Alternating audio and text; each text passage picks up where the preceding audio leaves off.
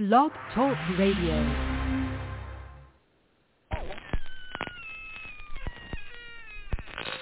Ladies and gentlemen, boys and ghouls, step right up. Behind this curtain lies a ghastly concoction of delight, horror, fantasy, and terror.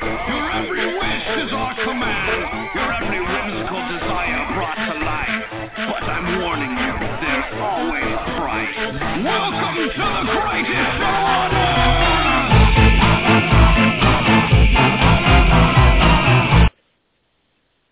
And welcome back to the greatest show on earth, that is Talking Terror. As always, I'm your old pal, the King of Horror, Andy G. Welcome you to this episode of the show. For tonight, we're going to be talking about the Ghoul of Geek Keith's film pick of the week from 1978, Watership Down. So we're going to be talking about that a little later on in the show. It's animated. It's from the 70s. It's got rabbits. So as far as I get. Until we talk about it later on in the show. But, of course, we're joined by the bold and beautiful himself, the Ghoul of Geek Keith. Run, rabbit, run. And I don't mean you, Eminem. I mean the king. The king should have ran. Yep. That's a better movie. House of Corpses. Run, rabbit, run, rabbit, run, rabbit. Yeah, I'd rather be watching that movie. But no, I watched Watership Down this week. So find out what I thought about that masterpiece a little later on in the show. But, of course, we're also joined by the psychotic simian, the Prince of Morris Day. Yes, get funky with it, monkey. Oh, rabbit, rabbit, rabbit, rabbit, rabbit, rabbit. Thanks for coming to our podcast. It's been very useful. Rabbit, rabbit, rabbit, rabbit, rabbit, rabbit. Thanks for coming to the podcast. It's been very useful. What the hell is going on? Yes. She's singing Art Garfunkel. Is that Starry-Eyed? No, it's for you space fans out there. But yeah, and this week are we doing giant rabbits to go around and invade us on Easter Day? No. Are we doing swarms of rabbits that invade us from all over the place? No. Are we doing killer animated rabbits from Steven Spielberg movies like The Twilight Zone? No. Oddly enough, these have all been ghoul picks in the past, but this week we are going to sit there and go with animated rabbits later on.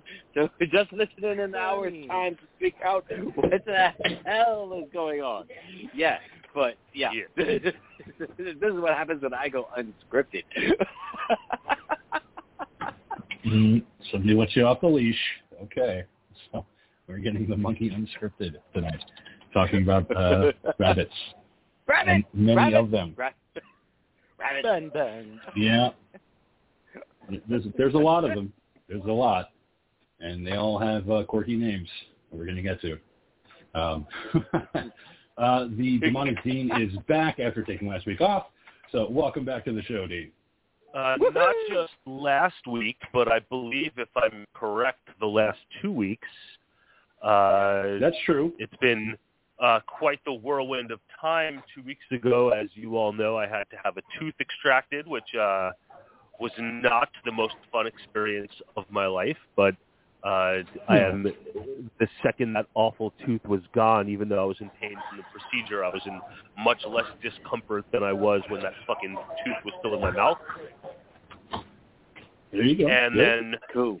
Yes, and then last week, as is often the case around this time of the year, I had some end-of-year work responsibilities at my building to attend to, hence my inability to partake in the show last week to watch hooker werewolves on motorcycles or whatever it was you guys were watching. And That's another you know, good I hope one. That's that I hope the 2 episodes brought you all joy, and I hope you all performed admirably. And I'm glad to be back this week to talk about Watership Down. Yeah, you were there getting with all those you were getting up with all those hot moms, you know, where their students were like, I don't know if they're gonna pass. You know, they're awfully close to maybe passing. You know, what can you do to possibly persuade this dean to get your stunning child an A this year in my school? You know, the secret thing. Listen to this fucking pervert. Wow. Look at the monkey being all pervy about fucking what Dean does for a living. I'm sure he's Just a very lot of professional at all times. a lot of off. It's better than from the monkey stepmom thing. porn. This is just No, it's straight, not. It's not better. I mean, there are many stepmoms in my building. I deal with many stepmoms. Yeah, I bet you do. Yeah. Any of them get stuck in door frames or like easy. washing machines? Washing like machines? regularly? Oh, it's got the same time. Not to my knowledge. The sink? Not to my knowledge. Or under a coffee table? Those Oh, pesky coffee tables you have to watch out for? The bed? Or the Like, back of a always with Volkswagen. that, yeah. Or the like back of trip a over your Volkswagen, desk or something. Usually that's how it happens. And inexplicably they have to have their burly stepson come in and help them out. And then they do, and they go out for ice cream afterwards. It's fun. It's stepmom porn. Big dick stepson. For ice cream afterwards. Oh, Yeah, he gets to go rent a movie, and he gets ice cream afterwards, so it's fun. Thank you for helping me out, stepson. Yeah. No problem, stepmom. Yep. Good old safe family fun porn. Where nothing happens, just a good resolution. It's just, I'm stuck. So, like, let me help you out. Thank you. So in any of these things, is it ever like the dad eventually comes home and then he's like, so, how was my son? Well, did you two get along while I was out of town or anything? Absolutely. Usually when the stepdad shows up or the father shows up, he just bangs the stepmom too. Yeah, sometimes they all the dad have shows to up and bangs the mom too. Those are my favorites. You know, I'm always disappointed when the picture shows.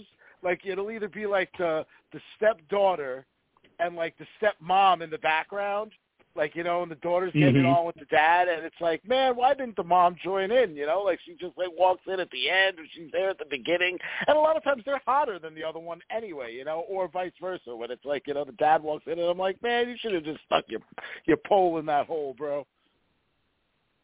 You would think so, but yeah, sometimes it disappoints you. I mean, there was the one with Brandy Love where she was banging her stepson, and the dad's like, what are you doing? And she's like, get the fuck out of here, Stan. And he's like, okay, I'll go downstairs. I'm like, oh, no, perfect opportunity. Could have been Eskimo brother and son. Could have had a good Sunday. I was impressed recently with Mom Swap, and they, you know, because every now and again I do like a decent MILF porn or whatever.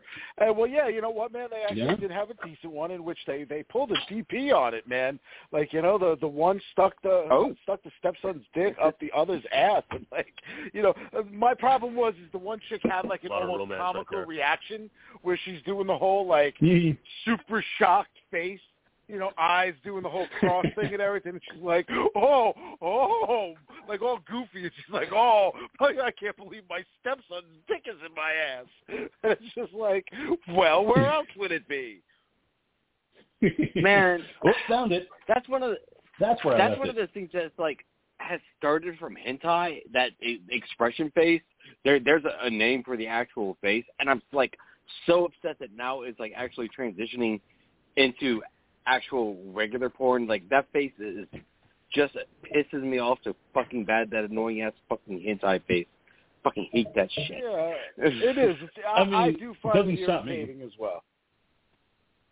No, it doesn't stop me. No. I mean, if Katie Morgan's in it, you know you're gonna have a good time. So, as soon as I see Katie Morgan's name pop up, I'm like, oh, it's gonna be fun. So I love the fact that she does these silly fucking things, and it's like, man. You know, she's like, oh, hey, your son's fucking you right now. Do you want to join in? She's like, I don't think I should. And she's like, but he's doing a really good job. And she's like, okay, man, son, you're doing a great job plowing that chick. You know, I love when the dialogue in the porn. You're like, oh, I'm having fun, but all of a sudden you're just like, wow, you're doing great. Yep, fuck that pussy, son. Fuck that pussy. He's like, yeah, Mom, I will. Thanks, Mommy. Holy shit. I'm coming over here all the time. I love this neighborhood. God damn you, dude. I mean, man, if real life was like porn, there would be no wars. Everybody just be too busy fucking. Racism gone. War's gone. Except the entire world would end up looking like the freaking people from Wrong Turn. Hey, you know what? There's a river, and you know what to do if that happens. Oh yeah, fuck it, this is Sparta, baby. You know, I mean, commons exist, rivers exist. There's a lot of ways to get rid of no-nos. So I don't think you'd have to worry about it too much. Like, everybody looking like Rocky Dennis. The no-nos that are oh-nos. The world was great before everybody turned to Rocky fucking Dennis because all this fucking. Everybody just looks like fucking Eric Stoltz. Don't take Rocky Dennis to the name, please. No, I'm sure he was a product of incest at some point. That's why, he looked so wonderful. Yeah, Mr. Bumpyhead. I still can't believe that movie exists, but it does. It really does. Mr. Bumpyhead. Mr. Bumpyhead. Mr. Bumpyhead. Oh, my God. I You had had to laugh at the poor kid. Holy shit. I can't believe you called him Mr. Bumpyhead. Well, that's what he is. It's like that Well, family. not watching Mask anytime soon. Not watching Mask anytime soon. Well, who would? Who is watching Mask? Well, if you're watching Mask, next call month's in. pick. It's going to be Mask? Great. Real life It's horror. like that Family Guy clip. Touch my face. Okay. Oh, my God. What is this? What is this over here? Is that an ear? Oh, my God. There's limits, Rocky. This is what blue feels like. Yeah, it was the 80s. We let a lot of stuff happen in the 80s, including Mask. So it was a fun time. A lot of coke. Dude, a lot of his ideas being thrown I around. some condescension in your tone. Mask is a wonderful film with Wakanda? incredible performances, and I feel like you're not giving it its just due, and I feel like you're making fun of it a little, King. No, I am. I'm totally making fun of it. It's a silly, fun movie. I mean, it is not an emotional movie. It is not my John Hughes, Eric Stoltz. No, it looks like he grew up in Tromaville, and he's got a weird face. It's also it's also a true story, and you can actually see pictures of the real life Rocky Dennis online, and they actually did quite a remarkable job with the makeup that they did on Eric Stoltz, because it's quite accurate to what the real life Rocky Dennis looked like. And as was David Lynch's The Elephant Man. You might not know this, but Sam Elliott, who played Gar, Cher's on and off again boyfriend in the movie Mask, played theoretical numero uno bouncer Wade Garrett in Roadhouse, and Sam Elliott almost turned down Roadhouse because he felt his character was too similar to his character in Mask. And it turns out that he took the role in Roadhouse, and in all this time later, it is still his Roadhouse character is still the one that he gets most referenced by fans everywhere he goes. And he almost didn't do it because of his part in Mask. Oh, wow. No, I know him from The Big Lebowski. That's where I know him from. He was fun, that movie. Drinking a sarsaparilla. Hey, I got my mustache. Yeah, it's Sam Elliott. Fucking love Sam Elliott. But I love Sam Elliott because of Roadhouse. Yeah, he's fucking great in Roadhouse. I just remember him from Big Lebowski. Just because he just has that one-off fucking character, just sitting at the fucking bowling alley. Yeah, you're pretty cool, dude. And Tombstone. Pretty cool. Yeah. But Tombstone, it's got too many good fucking other people in that movie. Like Val Kilmer is fucking tits. so I kind of forget that Sam Elliott's in that. And Kurt Russell, of course, because Kurt Russell just made for fucking Western movies. Because he can grow fucking beards and mustaches like nobody else can. Like, look at Bone Tomahawk. Damn, look at that illustrious fucking mustache that he's had in that movie. Just never stop making Westerns. Well, I guess I will. Damn right, Kurt, you will. Yeah, I can watch Kurt Russell in literally anything. I still haven't seen the Santa Claus movie yet because I know the monkeys don't watch it. I was like, okay, so skip that one.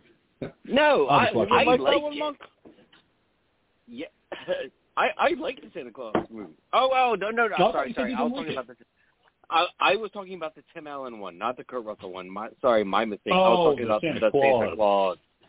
Yeah, no, the one with Kurt Russell, I was not a fan of. I was not a fan. It's Tim Allen. Like he's insufferable in everything that he does. You know, because all I could think about is Far From Home Improvement with the stupid fucking voices. Stop it. No, I liked the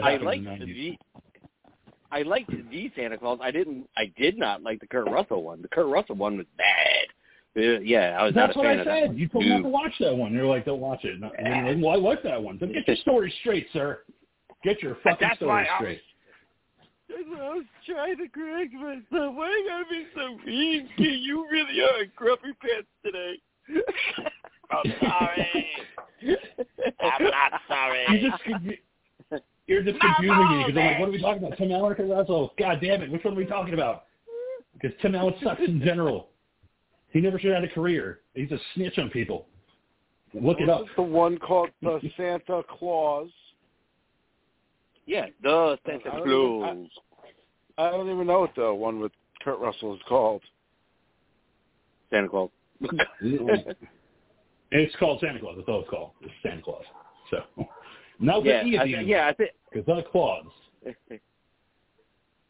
Yeah, I think it was like a contract.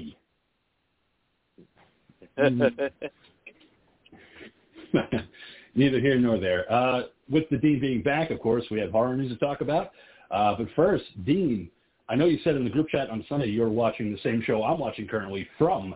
Have you gotten any farther into the season? I currently have 5 episodes down from the first season, which I will be continuing this evening. Strongly recommended to me from a dear friend, and I always, people shit that I read about is like, oh, this show is great, and that show is great, and this movie is great, but I never watch anything, I just don't. Especially a show where I just don't make the time. I don't want to say I don't have the time. I don't make the time. Is what I'm saying, and I said fuck it, and the other night I put on the first episode and immediately was hooked very much. And I am totally fucking digging it so far. And I know that the second season is currently 7 or 8 episodes in on the MGM Plus series of networks that used to be Epix, I believe. But anyway, again, I hadn't even heard of it until my friend was like, yo, you got to check this show out. I think you'd really like it. So yeah, I'm totally digging it. I'm all in, and I even watched an episode on the bike in the gym yesterday morning, and I watched another one last night. That was episodes 4 and 5. So I watched 2 episodes yesterday, and I will watch at least one more post Talking Terror this evening. So I'm totally digging it, Kane. I'm assuming you're enjoying it as well. When we were messaging on the group about this, you were just at that time just an episode ahead of me. So yeah, no, I cleared it on Sunday, season 1, all 10 episodes. Like, I was fucking hooked. Like, I just couldn't stop watching it. Now I'm on season 2, episode 2. It picks up, and it's a great storytelling, very Stephen King vibes. If that makes sense. Yeah. It feels like a story that Stephen King would have written. And the gore is exceptional. So yeah. The gore has been really good, definitely pleasing, more than I was expecting, and even I don't want to get too much. I don't know if this is on the radar of the Monkey or the Ghoul, if it's something that we're going to watch. So I don't want to say too much, of course, but I feel like the effects that we have seen from those that are out there have been pretty fucking cool also. So there's been some really interesting stuff and suspenseful and some scary shit, and I'm totally digging it. Yeah, and I'm a huge fan of Harold Perrineau. Totally looking forward to checking it out. Yeah, well worth it. Well worth the time. Yeah, they're like an hour long, but they go by quick. Yeah, they clock in for the first season. The first season is on Prime, which is good because you can skip the intro song. While the intro song is an excellent song, Que Sera, Sera. The mood of the show, this updated version, spooky version of Que Sera, Sera. It's just really long, and I started watching it on demand because I do have the MGM network in Sling, and you can't skip through the intro. You can fast forward, of course, but it doesn't have the skip intro button. Then I realized that the whole first episode right now is also on Prime, so I switched over to watching it on Prime just so I can hit the skip intro button. But anyway, they clock in at around 47 to 49 minutes, I think. And, like I said, I had never, with all the different reading that I do on websites about horror, especially preparing for our news portion of the show and everything, I'm just kind of surprised that I had never even heard of it before or seen an article about it or anything, because I read so much stuff. And then ever since my friend told me about it, I started watching it. Then the King is watching it. Howard Stern was talking about watching it on the Howard Stern show yesterday. Like, all of a sudden, I've seen, like, different things about it popping up here and there. So it's like there might even be a little bit of buzz starting to happen, even though they're already deep into the second season. Yeah, it's well worth the time. And I found it just because I saw the poster on one of the horror groups, and it was a shot of Harold Perrineau screaming as a guy was smiling behind him, tapping on a window. And I was like, what the fuck is that? I was like, I have to see that. So found it on MGM Plus, and yeah, like I was all in from episode 1. It's very weird, very trippy, and yeah, no spoilers for the ghoul or for the monkey, but yeah, it's well worth your time, to kind of check it out. They go by so fast, these episodes. Like I said, 45, 50-minute episodes, and it has to be on a streaming service because the gore is so good. Like, they wouldn't be able to get away with it on like a normal channel like ABC, NBC, that type of stuff. Like, they really give you the blood. Very cool. The blood. Very cool. So, all right. So, moving into the horror news portion, what are we talking about tonight, Dean? I just want to stick in the realm of TV really quick before we start to get into the meat of this stuff. But finally, I didn't even realize, I have to say the last 3 weeks of my school year, with all my different responsibilities for the school that I work for, I didn't have much time for anything, and I had so much going on, and had that oral surgery and all of this bullshit happening, and kind of lost track with a lot of different things in the pop culture realm. But since I know that I am the only one that is of all of us that's all caught up, Sunday, finally, this week, Sunday coming up, is the debut of the Maggie and Negan spin-off series, Dead City, with Negan and Maggie making their way to New York City. The most recent final trailer I thought was fucking fantastic. I remember watching that, but I'm really looking forward to that. So I just wanted to say that anybody out there that has been all along with the Walking Dead saga, and I have said many times on the show that over the last several seasons, the only time that the show has become truly, truly captivating is any time that Negan is on screen. So I, for one, am very much looking forward to Dead City this Sunday. All right. You have to let us know your thoughts, once you check out the pilot episode of Dead City, when you get around to it, whether it's this Sunday or during the week. Yes. All right. Sam's moving on. She's, I know she didn't finish The Walking Dead yet. She's still on the final season, but she is a big Negan fan. She totally stands Negan, and she ships him. But yeah, the point that I guess he lives like. Go ahead. Say what? Oh no! I was just saying, going to say, he lives like right up in upstate New York, and she's always talking about go drive to like whatever town he lives in. Yeah, he has a whole like farm spread up there. But did you say that she was planning to watch Dead City without having finished The Walking Dead? Because I think that's a big mistake, if so. Yeah, I don't think she will. I think she'll finish it before she starts watching Dead City. Funny enough, though, like we got her Mima watching The Walking Dead after years of like being resistant, and Mima, meanwhile, has plowed through every single of The Walking Dead in less than a month, and has actually finished the fucking series before any of us here have. So big props to Mima for doing that dirty. Man, it's like 10 seasons of that show, and she just plowed right through it. Good for her. Dude, for all that kind of it, man, like every single bit. So, wow, impressive. That's a feat. I don't know if I could do it that fast. I mean, I still haven't gotten past when Rick left, so that's where I'm at. Have not gone back. Yeah, I'm with you. I'm over a decade, and I haven't finished it yet. Nope. Just fell off, man. Got tired. Yeah, I'll go back one day. When they release a series on DVD, I'll buy it. That fatigue is legitimate. That fatigue is real. And as the one that has stuck with it, what I have said all along is that after Rick leaves, there is like a little bit of a lull. But then it doesn't ever return to like the heights of the first few seasons. But after the lull, when Rick is gone, it does get good again. With some parts getting close to excellent, but truly, Negan, any storyline surrounding Negan was the closest to like early season captivation. Yeah, you've always said that, so I always remember you saying that. So I always say I'm going to go back to one day. I'll probably buy it when it gets out in DVD, like the whole series. I'll just buy the box set and just finish it up and hopefully be impressed by the final result, because there's a lot of spin-offs coming out because of it. You know, Rick and Michonne have one coming out, obviously Dead City on Sunday. I think Fear the Walking Dead's done. I think that's over. I don't know if that's still running. I think they said the final season was happening. So it's like they're just trying to wrap everything up.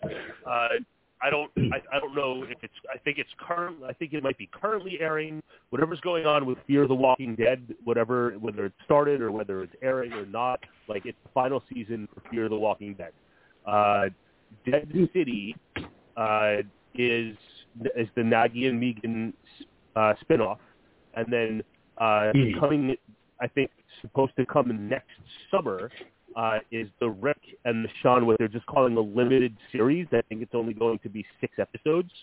There's going to be that, and then there also is the Daryl spinoff where Daryl somehow That's right. I forgot about that one. I don't know for certain, but I believe that like the Maggie Negan spinoff and the Daryl spinoff are supposed to have a little bit more legs as far as like possibilities for further episodes, but as far as I know, the Rick and Michonne is like a limited series, 6 episodes, like one and done kind of package to close out their storylines. Well, kind of close it out. I mean, that's smart. You know, just do a quick run of it, end it, and then move on. Dead City might have that potential to be another series. You know, and like you said, with Daryl going to France, I mean, that seems like a one-off. I mean, who knows? Maybe they do have a couple seasons planned, but it seems like that's like a 6-episode run. Well, as far as the parts in France, how he gets there, we don't know yet, and what kind of adventures are going to take place, we don't know yet. We know that Carol, it was supposed to be a Daryl and Carol spinoff. Melissa McBride was unable to travel to Europe as far as scheduling. At least that's what the public statements were. But apparently the door is open for her to return at some point. That the plan is that we will probably see her again. So Daryl might not be staying in Europe, but at least the first part of his spinoff will take place there. Yeah, could be a whole European vacation for Daryl. Just going to different countries and not understanding anything anybody's saying.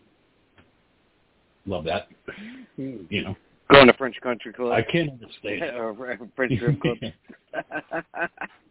I could see that. You know, he seems like he'd be up for a party. You know, who knows? You know, he's an old Paris where, you know, he could draw a bunch of girls and stuff.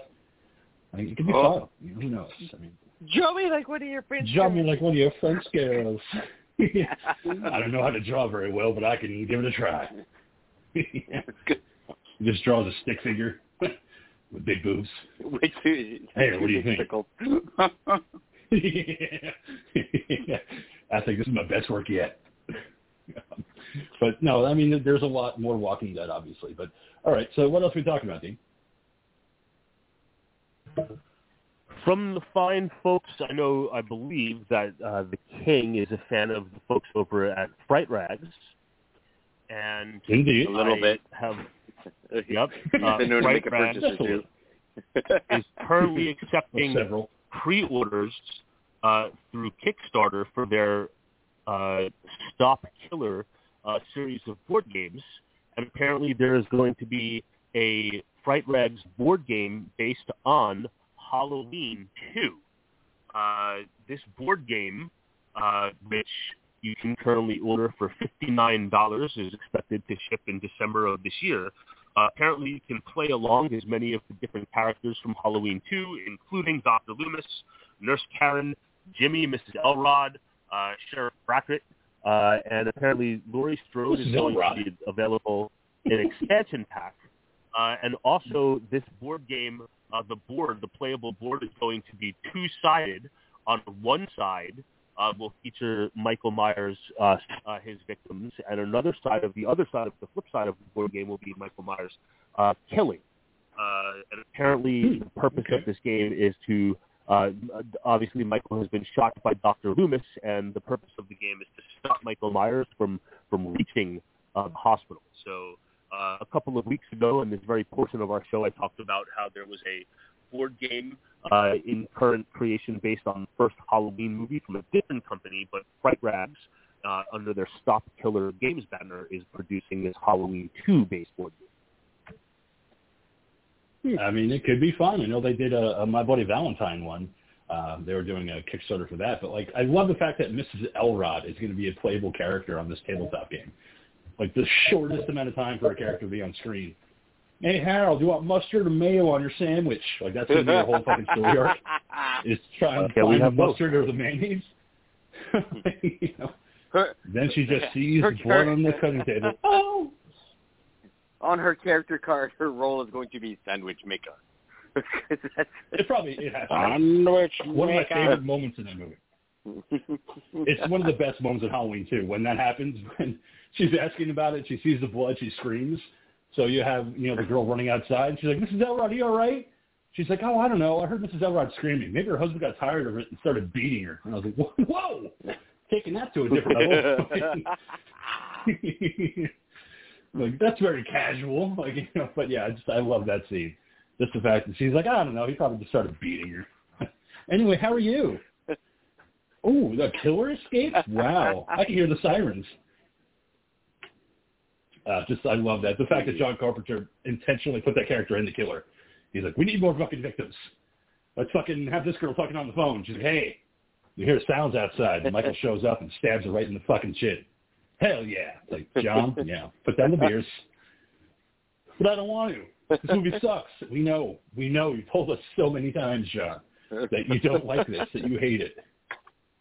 Stop making these kills. They don't make sense. Like, how is Nurse Al being killed by having her blood drained? Michael all of a sudden knows how to do that? Fuck it, I don't care. Kill her. Stop it, how John. to drive a car, I need to go home. Yep. Yeah. And then he learns his medical things in Halloween 2. Yeah. Yeah, you don't know what he learned while staying in that place, man. We need that movie. We need that movie where somebody's like, hey, Mikey, you want to learn how to drive? Okay, let me show you. Doc Holmes is like, Michael!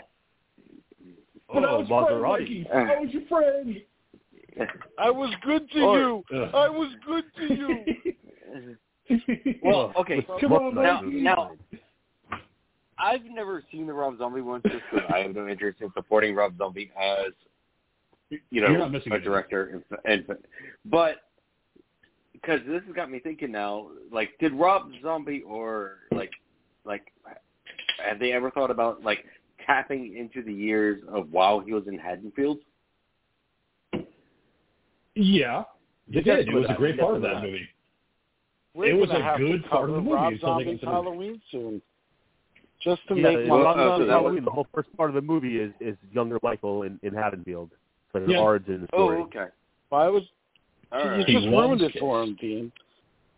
Does it really fucking matter? The movie okay. came out 20 fucking years ago. I'm never going to watch 2007, right? Yeah. No. Well, totally if we make it for the show, you will. Just like we made the King watch Watership Down. Yeah, but right? So what I'm saying, Yeah. my point is that, like, the fact that it's an origin story isn't like a fucking spoiler. Like, and you fucking if you turn it on like Netflix, like the synopsis is going to be right there on the fucking screen. I don't think that's such a big deal here. Yeah. Well, listen, genius. Okay, fucking genius. That's back after 2 fucking weeks, and look at him come back with his mouth. You know what? Whether that movie was made however many fucking years ago, right? And just because it's in the synopsis, right? The monkey still didn't fucking know, did he? No, he had no idea. Hence why he asked the damn question. See how you ruined it. And we answered the question. We did what the monkey asked. Mm-hmm. If they dealt with Michael's childhood. Yeah, but like growing up and all that kind of stuff, it's like some weird ass movie where it's like that's where he learned how to let out the blood, and that's where he somehow learned to drive and all that. Dude, he fucks. Maybe he learned in this movie, bro. Rob Zombie's Halloween. Oh yeah, he does. Fucks. Oh, big time, man. Okay. Big time. Yeah. He's just getting that come all everywhere. the ladies. We're gonna spoil it all now. Yep. That's where it all starts. I can get his dick wet.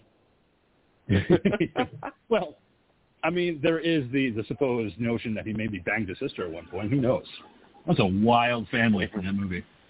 There could have been a whole bunch of fucking mommy banging in that movie. We don't know. It was Sherman Zombie. She's open to stuff. Yeah, we know. But it was great because I was actually watching. We've never seen her naked, you know. Well, no, of course not. We've never seen her naked. Obviously not. Like, none of us have seen her naked in any of Rob Zombie's movies. Yeah, those rejects. But anyway, I watched an interview last night from 2007 when the cast was being interviewed, and they asked Malcolm McDowell, like, do you know about Halloween? Like, have you watched it? And he's like, no. He's like, I don't like horror movies. He's like, I like comedies. So they're like, oh, so you don't really know about Donald Pleasence? He's like, well, I know he's an actor, and he was a fine one, too, but I never watched Halloween. He's like, and I probably never will. He's like, this is just a project. I was like, man, good on you for being honest. Like, oh, yes, I watched all the Halloween movies with Donald Pleasence and got the cadences down. And so, nope, I don't watch that. No. Yeah, he asked me to be in a movie, and I said, okay. Donald, same thing like when they... like when they asked her to be Tank Girl. And he was like, well, how did you like it? He was like, I hated the character. He was so mean to those little girls. I didn't like it. I still say he fucking ruled in Milk Money, playing the fucking pimp. Suck up! What the hell is suck up?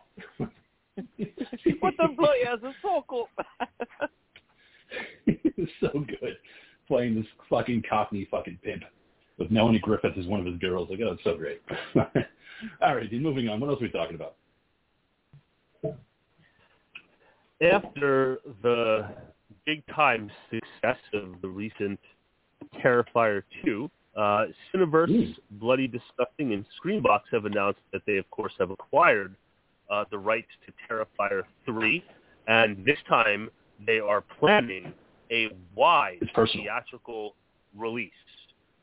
So a wide theatrical release being planned for Terrifier 3, which Damon Leone and Bloody Disgusting / Screamverse and Cineverse say that this once again will be a 100% independent film to prevent any watering down, studio notes, studio interference, to be able to give the fans what they have expected from Art the Clown so far, and they expect to have this ready and available to you sometime in the fall of 2024.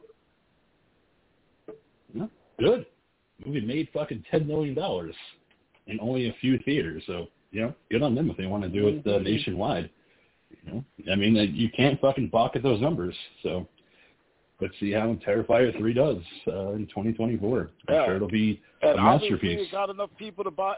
They got enough people to buy Screambox too, if they're looking to invest the money as well. So that's why they did it. So there you go. Perfect example. Good old rule. I gotta watch Terrifier 2. Gonna get me some Screambox.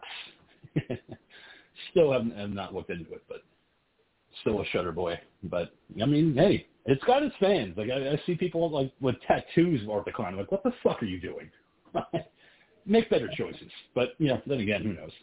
It's their body, their choice. But I don't know if I would ever want to get a Art the Clown tattoo. Like forced at gunpoint, yes, but voluntarily, no. But Art the Clown is a favorite. Meanwhile, King is messaging all the goth chicks. He's like, show me your Michael Myers tattoos. That's so hot. Oh, my God. That's so they hot. all have one. They all have at least one. Sometimes two. It's usually always one. But they have one. Or the pumpkin. They always have to have the pumpkin from Halloween on there somewhere. Respect them. I'm waiting for the girl that has the Dr. Loomis tattoo. If I ever find her, marrying her. Well, how'd you guys meet? Well, she showed me her Dr. Loomis tattoo, and I was like, yes, that's the one for me. Damn you, Michael! It's just a picture of his face. Yep, with the yellow letters. Yeah. You're waiting for the girl with the Tom Atkins fucking tattoo, man. Then oh my God! Yeah. Then he's got his girl. If they had a Tom Atkins tattoo, next to the creeps Tom Atkins, oh my God! I'd be like, we need to get married right now. Let's go to Vegas. Because holy shit, you have a fucking Tom Atkins under the creeps tattoo? That is fucking one, ballsy, and two, hot. I get to look at Tom Atkins while plowing you. That's pretty fun. He's in the drive-thru with Triple H. What if she's a little out of your age range, King? Because sometimes you get. Oh, what if she's a little bit below your age range? Because you like them older. Yeah, I know that's tough. Yeah, I can't go any younger than 30. Sorry, can't do it. If they're younger than 30, I'm out. But if somebody's got a Tom Atkins tattoo out there, they're definitely over the age of 30. Like, I don't have to worry about that. No girl in her mid-20s is like, I want to get the Night of the Creeps tattoo and Tom Atkins. They don't exist. So you're saying that nowhere is there a girl under 30 with a Tom Atkins Night of the Creeps tattoo. That's what you're saying? Not one person in the whole world. Don't exist. Does not exist. It doesn't exist. It doesn't happen. Are you going to put a challenge on the Talking Terror Instagram page, Dean? Well, I'm not necessarily going to put a challenge on the Talking Terror Instagram, but I know that we follow 4,000 different accounts, and a lot of those accounts are horror chicks that are covered head to toe in tattoos, with horror tattoos of all kinds, and girls of all ages, shapes, and sizes. So I would imagine that in the realm that it's a possibility. I wouldn't close the door 100%. I mean, how about? Maybe we could find the king a wife. Maybe we could just put it out there. Oh, that, hey, the king is looking to get married. Any chick under 30 who gets themselves a Tom Atkins tattoo will have themselves a bona fide king. Maybe we can find 3 girls with Tom Atkins Night of the Creeps tattoos, and we can have a king off. We can have a dating game where they vie for. The sounds they well. Vie for me. We lost the dean, but yeah, I think giving the king, a couple options I'm here. You can't hear would me? be great. So for a second, good. you drop You're back back now. Yeah. So yeah, no, I mean that's fun. Have a little game show, get a host. It'd be great. It'd be great content for all of our socials. Oh man, it would be. They turn into a reality. Turn into a reality show. The King's Court. I was just about to say the King's Love. Yeah, King's Court. There you go. They don't exist. I mean, I know you have thousands of girls on your Instagram page covered in head to toe tattoos. Fine, you want the Tom Atkins tattoo. I want to talk to her. That would be amazing. But they don't exist. Nobody's getting a Dan Chalice or Ray Cameron tattoo on them. You're just no. Loomis, maybe. Loomis is a good one. Loomis, there might be one out there. But yeah, I don't know about that. I bet there's many of you. So I imagine there's probably a lot of girls with Loomis tattoos because he fucking rocks. Or just avoid the ones with Jack Skellington because I don't want to talk to them. They're horrible.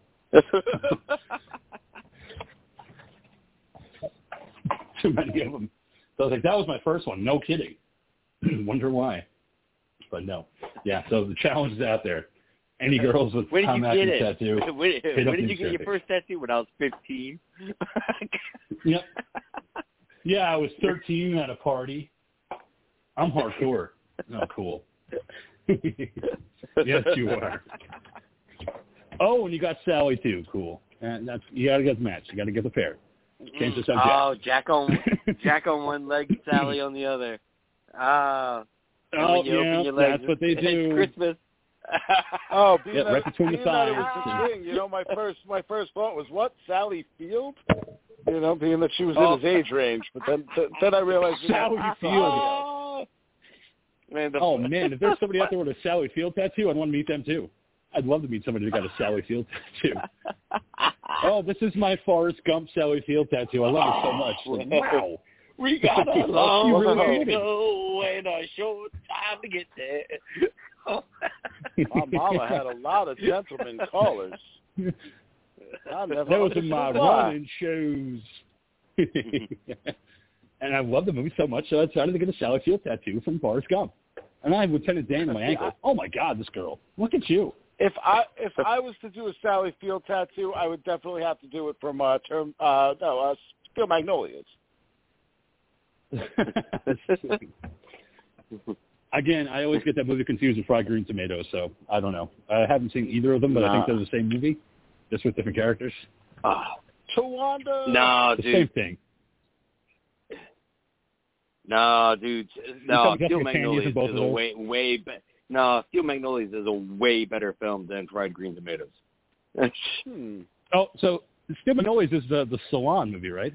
That's the one where they have they're Southern girls and they run a salon. And Fried Green Tomatoes, they also run a salon, but they do nails only or something. I don't know. I feel like there's a connection there somehow. And Jessica Tandy shows up in both movies. Sure. She has a cameo in both. I think that's Driving America's Sweetheart, Jessica Tandy. Oh, yeah, with Dan Aykroyd. That was a good movie. Yeah, I saw that one. Because he just played the asshole son. I was like, it's about time Dan Aykroyd played an asshole. He always plays the good guys. I don't think Sally You're was new, in Mom. No, she was not. You don't think Sally was? She was in Fried Green Tomatoes, too? No, the old lady from Cocoon was in that one. Yeah, Jessica Tandy, yeah. Well, they were all Which one? But, that was a Cocoon? Which had a sequel for some reason that I never understood. Yeah, that was one with Wilford Brimley and Don Amici and Jessica Tandy. Don Amici, Jessica Tandy, Steve Gutenberg, Ryan Dennehy. Yeah. Oh, man, and Steve Gutenberg showing off that Martin eight-pack of his. Martin Sheen. That's John F. Kennedy. Martin Sheen was not in Cocoon. No, he wasn't. He should have been, but he wasn't. Too young to be in that movie. Young whippersnapper Martin Sheen. I mean, they did do a sequel to that, but, I don't know why, but we still never got a sequel to Batteries Not Included, which I was always waiting for. You make that joke. You make that joke, but I'll have you know that Wilford Brimley, when they made Cocoon, was only 50 fucking years old. Oh, I know, but he always looked old. I've said this on the show many times. He always looked perpetually old. He's one of those, man. That's why I told me the thing. I never even fucking realized that was him. So I was just so used to him having that mustache. Well, he had the mustache. Being angry. He was the oatmeal guy and the guy from the fucking battle of for Endor, man. Like yelling at that little fucking speedy fucker. God damn it, Cheek! God damn fucking taking it these little girls. and then talking about his diabetes. I always meet him as Pop from The Natural. Oh yeah, he was in The Natural. Yeah, and diabetes, man. Like he led the charge of diabetes back in the day. So they, hey, you got diabetes? So do I. Let's talk about it. Like, okay, they're having a conversation. It was a weird time for movies, man. Like, Wilford Brimley always seemed old to me, and same with Robert Duvall. Oh, I love Robert Duvall, but he always seems like just like an old guy. Like, never felt like he was ever young. His youth just got robbed from him. Even in the Godfather movies, I was like, he's old. Why does he look old in these movies? In the 70s. He should look young as a consigliere to the fucking family. And he looks old. But yeah. It was a time. Everybody just looked old back in the 80s. They could be in their 40s and look like they're in their 70s. Because there was a meme I saw where they showed... Oh, well, always. Because they always had to look like they were in their 30s and had kids at home that they had to get back to. But I remember somebody shared like a Paul Rudd meme where Paul Rudd is in his 50s and they showed Wilford Brimley side by side with Paul Rudd. They're like, what's going on here? They're the same age, 55 years old, and yet Paul Rudd is a vampire. He never ages. And look at Wilford Brimley at 55. Looks like he should be 80. I was like, yeah, I don't know. The 80s were just a weird time for people. They just look perpetually old all the time. I don't know. We enjoyed it, and we got a lot of good movies out of it. Indeed. But anyway, Dean, speaking of movies, real quick. Like I said earlier, man, unfortunately, we because we've discussed it a number of times on the show, the writer's strike has finally reared its head, and indeed, all those Marvel movies that everybody's been waiting for are in fact. God damn it! It is full on commented Fantastic Four, not Infinity War. It's Fantastic Four, Secret Wars, Deadpool 3. Deadpool was also on that list, so that's going to be delayed. And even though that supposedly it started production already, but I guess they cannot alter the script at all because of the writer's strike, and the Kang Dynasty as well. So all the films you've been looking forward to.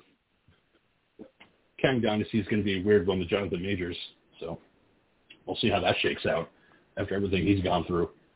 See if he returns as Kang, and then also, John Romita Sr. died.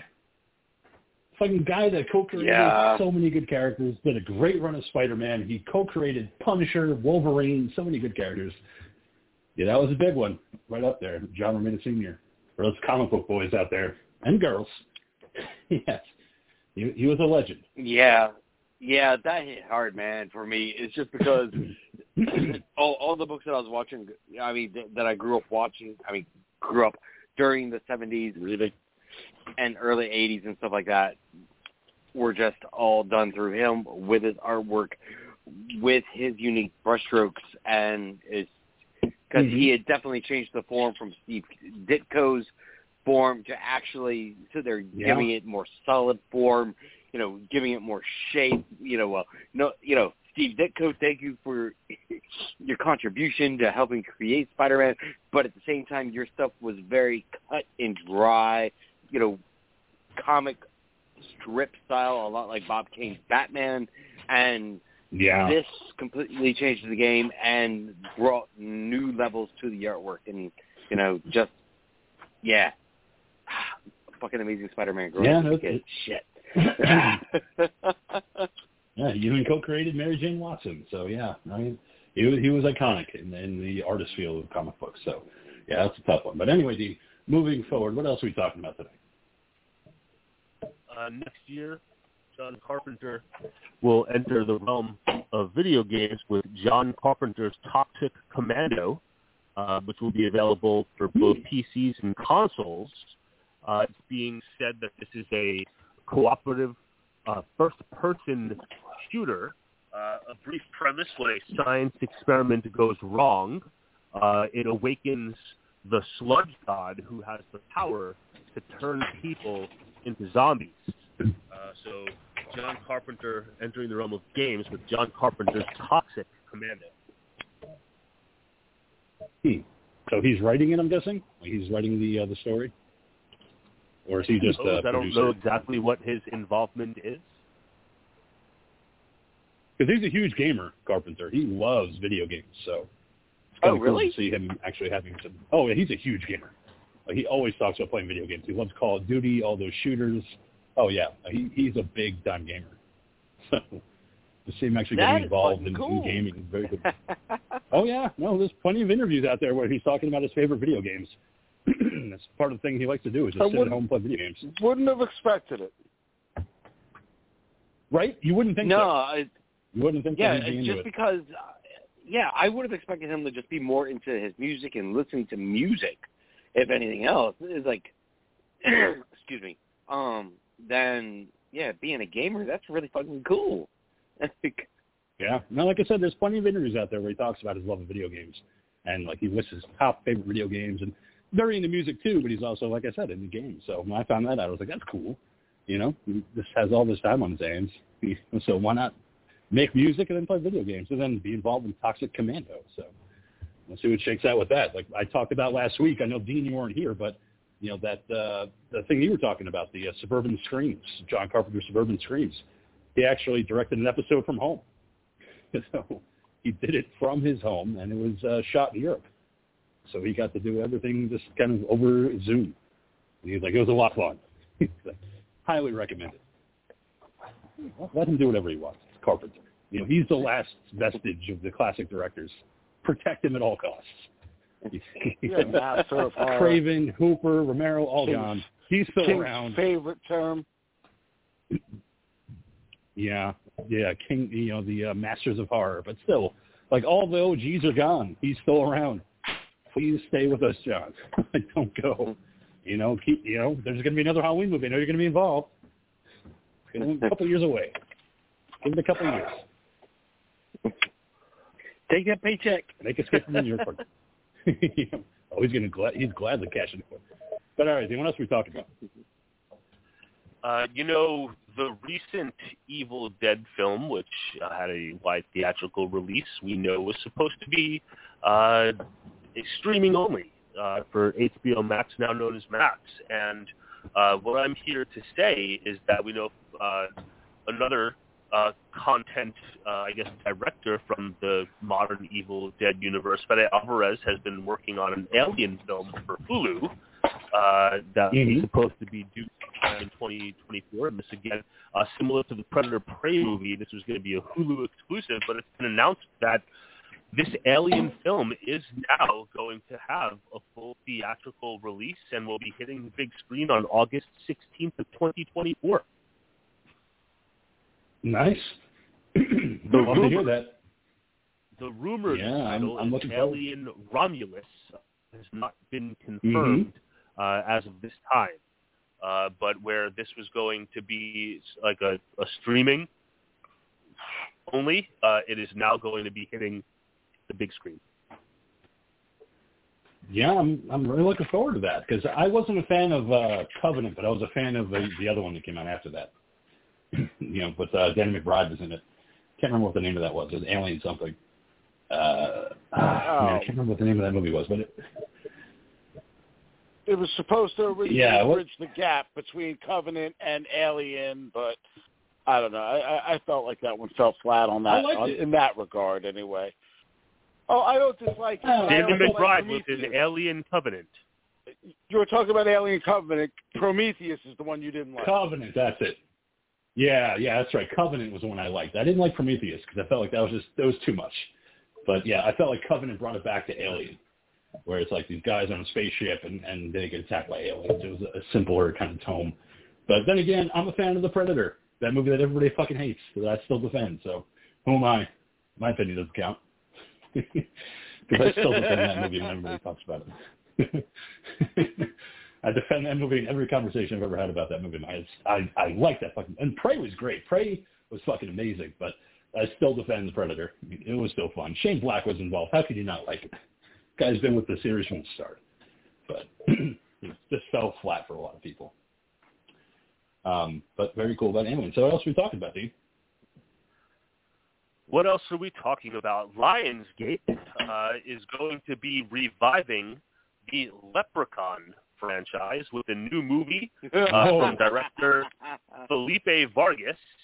And Felipe Vargas has been tapped to reimagine the franchise, not a sequel or anything, but a reimagined franchise. And as of this time, oh shit! There's a glitch in the Matrix. Man, no. Like he went all fucking Max Headroom, dude.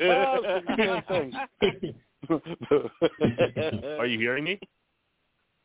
Yeah. No, yes, but dude, you went all. All right.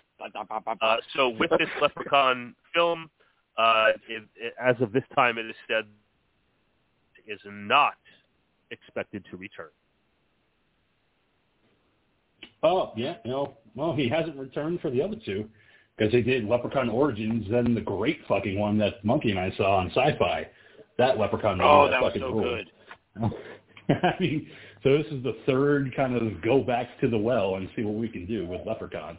So I remember posting that in the Talking Terror page. I'm like, yep, the third go around for Leprechaun. Let's see what happens this time, guys. I mean, those movies are just always good. I mean, Origins wasn't that great, even though Hornswoggle played the Leprechaun in that one, because they just kind of went more demonic with it. But, little bastard. Yeah, the Leprechaun movie that came yeah. But that one that the Monkey and I saw, no, it was tits. I was like, this is what I want to see in a Leprechaun movie, just fucking tearing up bodies and just being like, ha-ha, big old. Yep, love it. That's all you really need for a Leprechaun movie. But we'll see what shakes out with this other reboot movie. So, all right, Dean, what else are we talking about?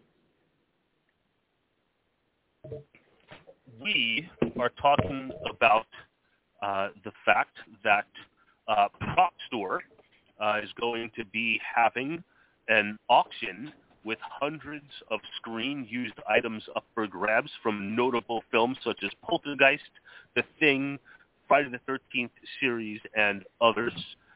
This is going to be a live auction that begins on June 28th. There's going to be 1,400 rare lots. I just made a couple of notes of some things that jumped out. There is going to be the evil clown doll from the original Poltergeist that's expected to come in anywhere between $200,000 and $400,000. There is the Norris spider head from The Thing, which is expected to come in between $100,000 and $200,000. There is, from the very famous Eye of the Beholder episode of The Twilight Zone, the male nurse makeup appliance is up for auction, expected to come in between $8,000 and $16,000. The Jason mask, a screen-used Jason mask from Friday the 13th, Part 7, is expected to fetch between $60,000 and $120,000. And a stunt Michael Myers mask from H2O is also available, expected to go between $30,000 and $60,000. All told, they're expecting this auction to bring in roughly around $12 million. Interesting. So if you got the scratch, go for it. I don't. So, but it's funny you brought that up, Dean, because neither do I. Neither do I. There's a guy I follow named Sean Clark. He does Horror Hall Grounds. He's an agent for a lot of horror movie stars. He's got fucking money. He definitely has money. So he won an auction to get all the jackets from the Lost Boys movie. So he got, Kiefer Sutherland's jacket. He got Alex Winter's jacket, Billy Wirth's jacket. And he was like, yeah, they didn't really give me a COA on any of it. I was kind of mad about it. Then he showed how much he paid for it, and it was $118,000. I'm like, fuck you, dude. I was like, I'm out. I'm never going to have that kind of dough. But, man, he's got props all over his house. He's got tons of original screen-used props. But, when he showed that, I'm like, I don't know.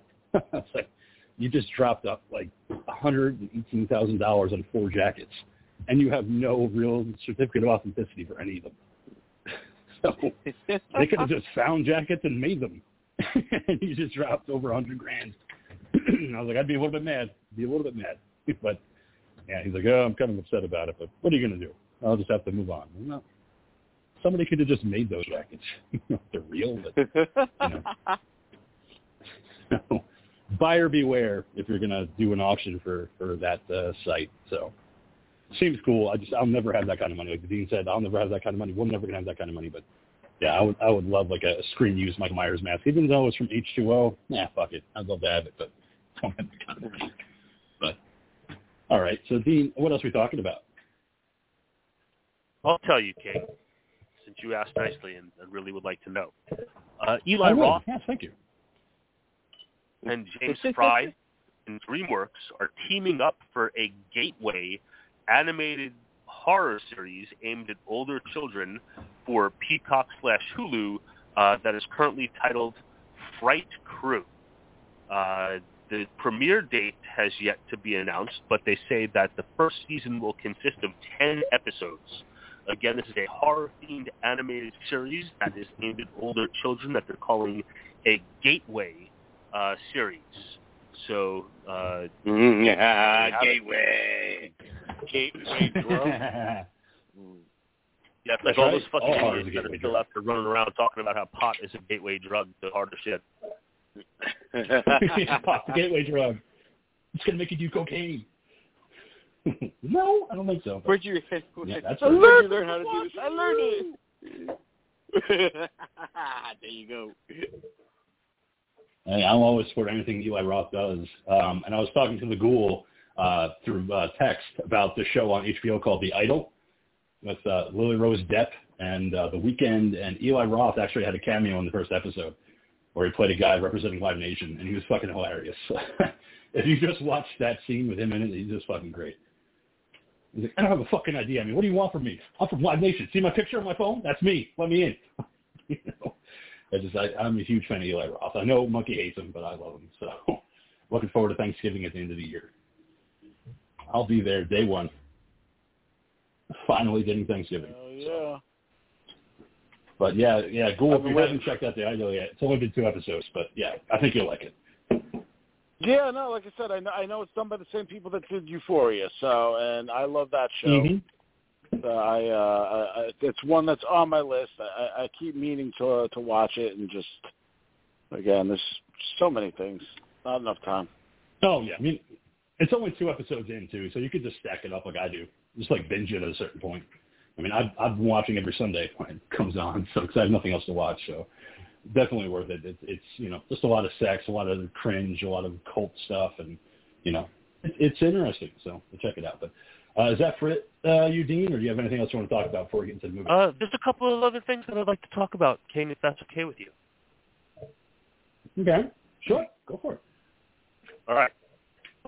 We don't often think of this long-time pop culture personality as being involved with anything from our about here on Talking Terror, but I've learned that none other than Cher is going to be entering the world of horror as an executive producer. Cher, as in Sonny and Cher, is going to be the executive producer of a horror film coming from Spider-One, who is Rob Zombie's brother and the frontman of Power Man 5000. He had his directorial debut a few years ago with an anthology film called Allegoria. But this film that he's going to be directing is called Little Bites, and Cher is going to be executive producing this film. Maybe we should do the soundtrack too. Interesting. Cher, who starred in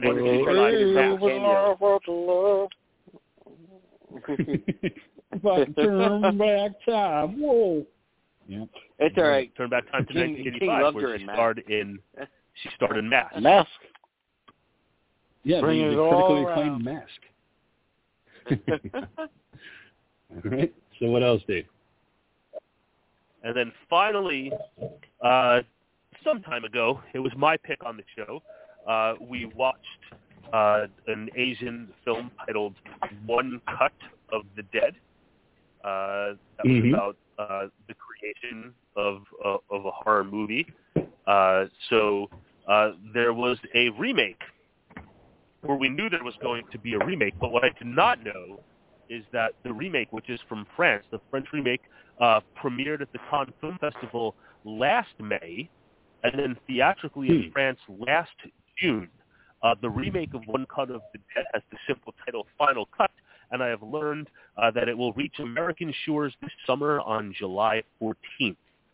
So if you were a fan of One Cut of the Dead and would like to see the French remake Final Cut, you don't have to wait much longer, as it's just a few weeks away on July 14th in the United States. Wouldn't mind it. It's a good movie. God. This is like the Dean's wet dream, a French remake of a Korean horror movie. He's got to be excited. That's like both worlds. Tread lightly, monkey. I might cause me to change on deck for next week, buddy. Dude, One Cut of the Dead was fucking awesome, actually, man. It was. I liked it a lot. Yeah. Yeah, it was a lot of fun. I'm looking forward to seeing the French interpretation of One Cut of the Dead with Final Cut. So, yeah, I'm honestly looking forward to it. But with that being said, all right, Ghoul, it is your film pick of the week, Watership Down from 1978, directed by Martin Rosen and John Hubley. Give us a synopsis, what you thought about it, and let's get animated. I mean, listen, it's Watership Down, so if you don't know, if you're not down with the Watership, then I don't know. This is a story that I've always meant to read. It's a movie that I've always meant to watch, and I just, for whatever reason, I never get around to it. And last week when we were joking about torturing the king with an animated feature, I was like, you know what? At the very least, let me find something that should at least have some horrific elements to it. So I did what everybody does in this day and age, and I went to the internet. And the internet, which we know does not lie, ever. Never lie. No. No. No, of course had a list of films that were animated movies that had horror, like if not horror themes, horrific scenes. Some of which were like that one Korean film, which was like the Train to Busan or whatever it is, and I was like, yeah, that's just that's just a little too easy. I wanted something with some depth. I wanted something that was gonna be whimsical in a way to torture the king, but at the same time still have some of those themes. And like I said, I've heard of this story for years, so it's not like that this was an unknown entity or property. I just never knew what the exact details of said thing was. So yeah, so we get joined as the flock of rabbits are tortured by their god for a little while and made vulnerable, only for their god to then make them faster than their enemies. And now they just need to go find a home somewhere else. And then they want to get fucked. So they got to go and find people to fuck, or rabbits. Like rabbits, actually, not people. Like rabbits, yeah. They fuck like rabbits because they're rabbits. That's a different rabbits movie. like to fuck. and yeah, so essentially, they do find some females. There's some war stuff that goes on between them and some other bunnies.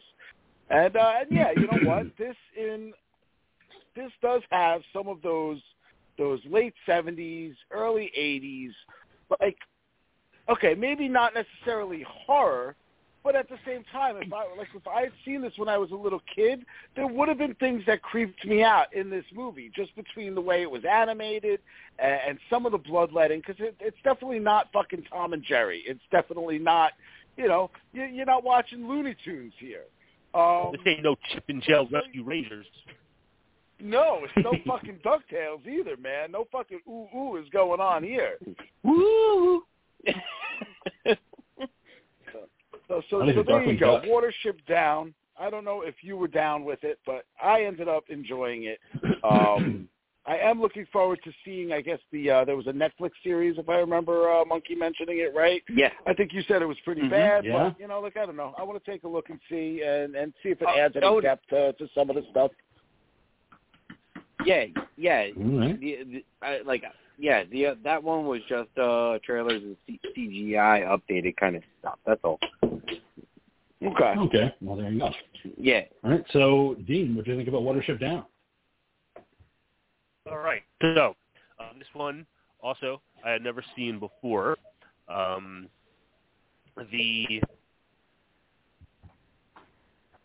novel was given to me as an end-of-year gift by a student 5 or 6 years ago, and I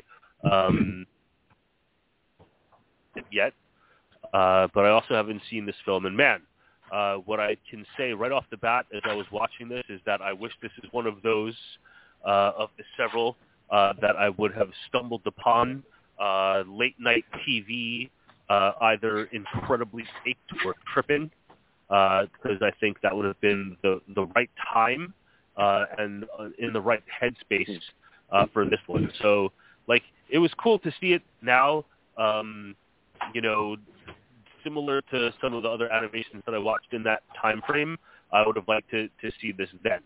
But it's an interesting story. They're trying to say lots of important stuff that's still relevant today. And yeah, they have Watership Down. Interesting.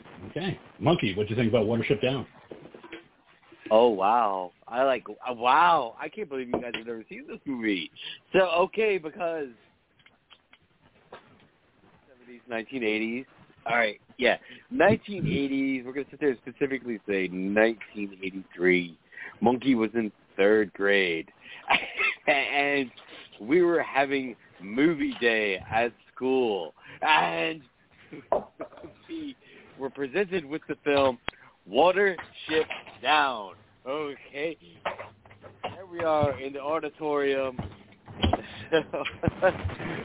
All of us 3rd graders sitting there. And I'm all excited because we're going to watch a cartoon. And this thing comes on. And, I necessarily wouldn't say this movie is horror, but, it was definitely traumatic for a lot of people, and I got to witness this trauma happen. All right, just all of the girls that were losing their shit over the blood that was going on. And me, I was digging it because even as a little monkey, I had seen my share of. Is someone like going through like a drawer or something? Yeah. What the hell is that? Somebody dying?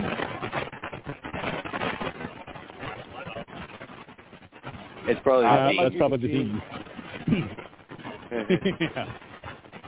So continue as we talk over the madness.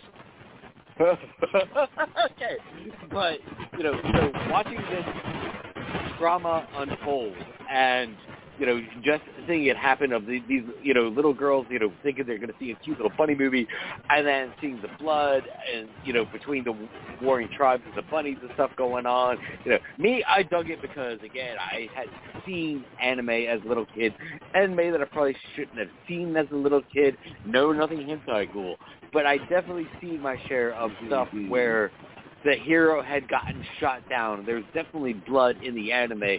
And, you have, your hero, coming up and he's just all covered in blood. And it was cool as hell. Talking about you, Daimo. But, this, I appreciate it because the artwork was solid. It was good, laid-back storytelling, while at the same time also having, let's see here, the strictness of English military going on. There's not really a lot going on, but always patrol, and yes sir, and no sir, because we got nothing else to do. A lot like the English military when they were in Africa. A lot of that, and I was raised with a lot of that, being raised by English mom. So all of that was just in there. And yeah, it was a beautiful film to look at, and I appreciate it now, but at the same time, you're never gonna forget that trauma from the 80s of being forced to watch it in class.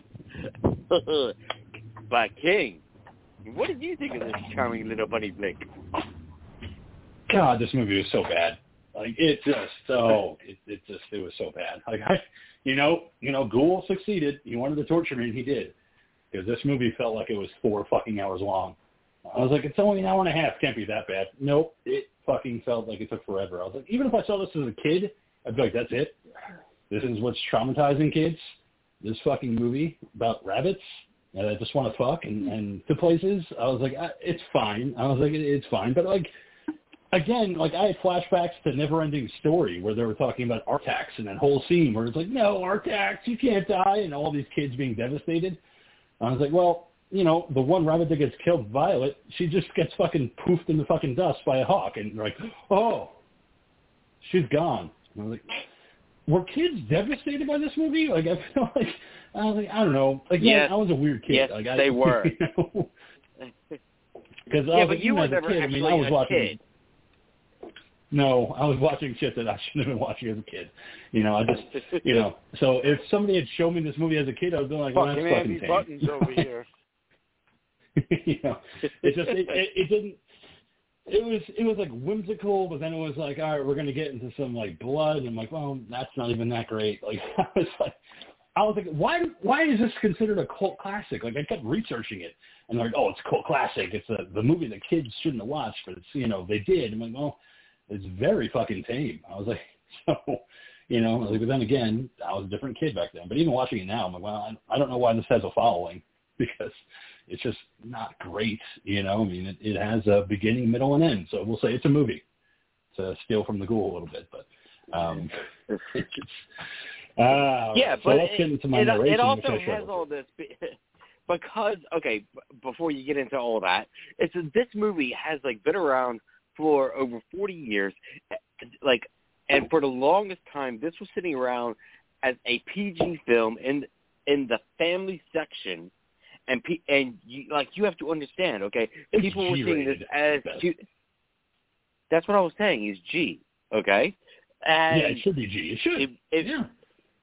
No, okay. Anyway, it was rated G, and people were discovering this movie and renting it and sharing it with their kids, and then they get home and watch this thing, and then you have blood, then you have rabbits, bleeding from the mouth because they're trapped in snares, and then getting in street fights and tearing each other up violently and stuff like that. Dying and violently attacking one another.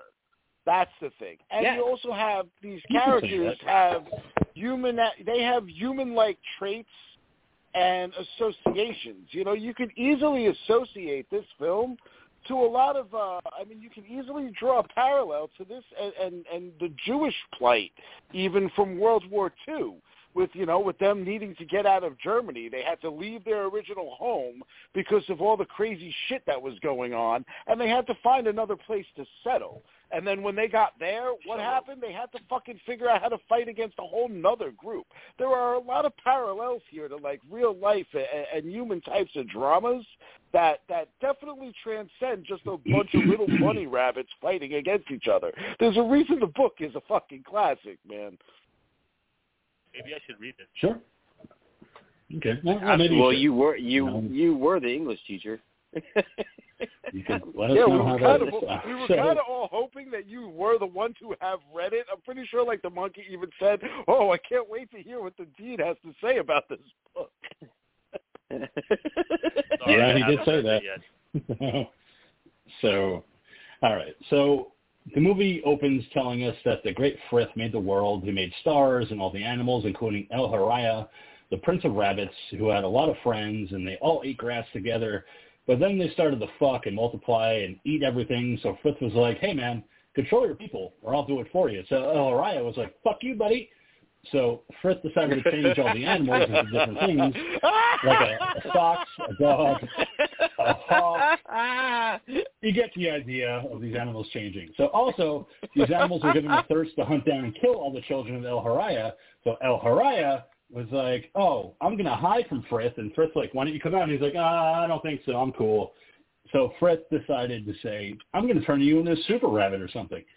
So if El Haraya can dodge all the animals that want to kill him, his people will not be destroyed. And that's when we cut to a nice little meadow where we hear two people talking before leaving. A rabbit named Fiver emerges from a bush after being told it's safe to come out, even if there's something strange about the warren what they live in. So Fiver goes hopping around looking for Coltsfoot until he runs into two other mean rabbits, one named Toadflax, and they take the Coltsfoot away from him to eat. So Fiver and his brother Hazel do more rabbit shit together. Fiver finds a joint in the ground and then begins tripping balls, seriously fucking tripping out, imagining the field turning into blood. And Fiver's brother Hazel was like, yo, man, we got to go home. And he's like, the fucking end is coming, dude. It's fucking happening. He's like, yeah, I don't think so, but that's crazy that you're tripping out. He's like, because you just smoked way too much of that grass. So Hazel and Fiver go to speak with the chief rabbit, but they have to go through Bigwig first, who speaks with the chief rabbit and allows Fiver and Hazel inside. Fiver tells the chief rabbit that something bad is going to happen, but chief rabbit is like, dude, it's fucking peak fuck season. We can't leave now. Well, there's so much fucking we need to do. And he's like, all right, I'm just letting you know, we're going to die. And he's like, whatever, man. I don't believe you. So chief rabbit sends Fiver and Hazel on their way. Yeah, we got to get that fuck on. Mm-hmm. So chief rabbit berates Bigwig, telling him that Fiver and Hazel need to be watched by the Auswa, which is the rabbit cops. That night, Fiver and Hazel, along with Bigwig, who was had it with the Oswald shit. Also, Blackberry, Pimpkin, Dandelion, Silver, and Violet escaped the warren, passing by a sign that is announcing a residential community is about to be built on the very same spot. So the group decides to enter a dangerous woods, dodging a Landry. They didn't move the bodies. So they dodge a Landry. They survive, and the following day, a dog appears, so the rabbits have to make their way across a creek using a piece of wood as a makeshift raft. Bigwig and Hazel come across a road and some roadkill, which is apparently killed by a redudu, or as we call them, cars. Bigwig then tells Hazel that the cars aren't interested in them as a Jeep drives by, but then soon a red sports car comes zipping by, nearly killing and running over Bigwig. The rest of the group crosses the road, and they enter another field, and as they take the time to rest, everyone except Violet is having a good time, who gets immediately killed by a fucking hawk. Poof. Oh, that's not very good. Our friend is dead. Oh, no, that's not right. Like, I was like, wow, they had no fucking reaction to that fucking Violet getting killed by a hawk. I was like, oh my God, like, our friend's dead. And you're like, oh, that's not very nice. Well, again, though, they know the stories of the. They know the stories of the animals that are all out there to kill them. Everything else that was made is made to kill rabbits. That's all that they are going to do according to their religion, so to say. You know, so yeah. I mean, she did not play it smart. She did not play it safe, and she definitely did not run. She stopped and got caught.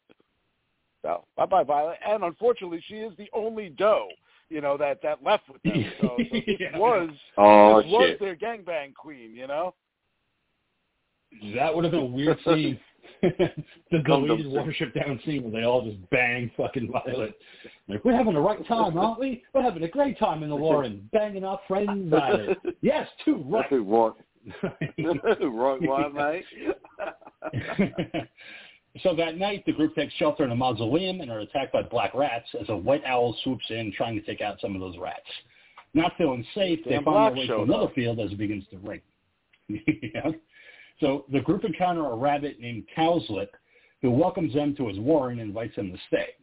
They decide to enter the warren, discovering an abundance of fucking flyra, whatever. Vegetables. Yeah, but they call it flyra or flyra, whatever the fuck. So Cowslip seems to be completely alone as he invites them all to eat. Fiber feels like the place is not so chill and opts to leave. Bigwig and Hazel chase after him, and Bigwig is like, bro, you're ruining us all for us. Like, we're here. Stop being a bitch, bro. And Bigwig leaves and gets caught into a snare. Fiber runs back to the warren to get their friends, and they arrive to get Bigwig out of the snare, thinking he may be dead, but guess what? He's not. He's fine. He's just like, coughing up blood. You know, that's internal injuries, man. And they're like, no, you're fine. Bigwig, man. Like, you know, just hang out. And he's like, all right, you know what? I am fine. So he continues on their journey. I have to say, they duped me. I thought he was dead. I was like, no shit, they killed this guy, and damn, you know, and it would not have been a surprise considering some of the things that occurred in other cartoons from this time and shortly thereafter, you know. I mean, everything from The Land Before Time to fucking, you know, Transformers the movie, you know, all had sequences in it where you were kind of like, oh shit, death happens, and sure, it happens in real life. We typically don't see it in our animated features, but here we are, you know, doing it up, and not only doing it up, but doing it in a fashion, again, like I said, in almost a horrific fashion of the blood coming out of his mouth. This guy, he's not just dying. He didn't just get run over by a car. He's fucking suffocating. He's choking to death. Bleeding out. He's dying. His death. Yeah, I was like, oh, okay, so they're going to kill one of the rabbits, you know, with the Mo Howard hair. But no, he lives. He's fine. Like, so he's going to make it. So kill the rabbit. The rabbits soon discover a high, lonely hill and decide that's where they need to get to so they'll be safe. At dawn, Fiber and Hazel go off and check out the nearby Nut Hanger farm. Fucking love the fact that it's Nut Hanger farm.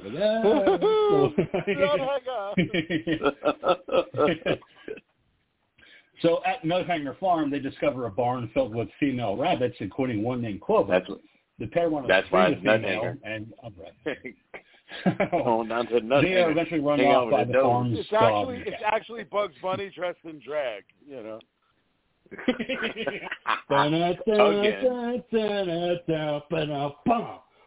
like, oh man, is that a male rabbit or a female rabbit? We don't care. It's got a wig on. We'll fuck it. We're rabbits. So later, Owlsville Captain Holly finds the group and he's injured. He tells them that everyone is dead in the warren. He explains that while there in the warren of Sandalford, it was destroyed by humans and evil rabbits known as Zac Efrons, whatever the fuck it was, Efrons. Little bunny poo. Yeah, like that. Let's go with Zac Efron. So here's where I do think the movie storytelling gets a little sloppy. He escaped the initial warren when it got destroyed by all of that stuff. He ended up in the home of the Efrons looking for shelter. He was looking for a new place to live. that's where he got fucked up the way he did next. I like some of this. I ended up having to like go back and check the Wikipedia after because it feels like they kind of like just jumped through certain things with that. Maybe they were just pressed for time and didn't feel like animating any more of it really. But like I wasn't sure if the Effer Friends were the people that we ran into a little bit earlier in the other Warren where they had the snare or if this was something else entirely. And that was the thing I had a problem with too, is that they never really explained the Effer Friends, like why they're evil. Like, I mean, they kind of give you like a little bit of the background as to why they are the way they are, but it's like, it was kind of a lazy thing to do where they're like, well, they're evil because of the general. And he made them into this, and he tortures them, and he punishes them, so they're just kind of all falling in line. I guess it makes sense to have a foil. Yeah, but it's also pretty much like any zombie apocalypse movie, man. When you sit there and, see an established, camp civilization or anything like that, like Negan, where he had his thing going on, and he was the head of the thing, and he had his strict rules about staying alive during the situation, and you had to abide by the rules while you were living there. Exact same thing of you're in the war and here, so therefore you're having to follow the rules. If you try and get out of the line, then they're going to sit there and fuck your ass off. And see, I look at it also as, it's a differing in perspectives as far as like how one community or one government runs versus another. We know as an American society, we seem to think that our fucking way is the only way and that no other way can ever be anywhere near as good as our way. And goddamn be damned if you think that you have any opinion that doesn't match that of us fucking Americans, because we know what the fuck is right for the whole entirety of the world.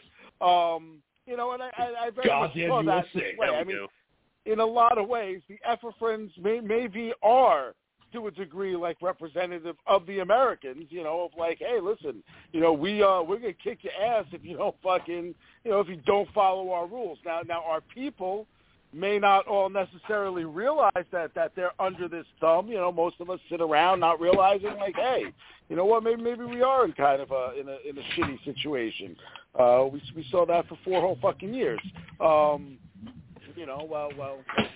the rabbits all fucking ran around supporting, put it this way, we could say that this general is kind of very similar to a certain fucking maniacal businessman who's trying to get himself reelected again. Effer Friends, fuck yeah. They're going to call Make Effer Friends fucking great again. Effer Friends. Yeah, make Effer Friends great again.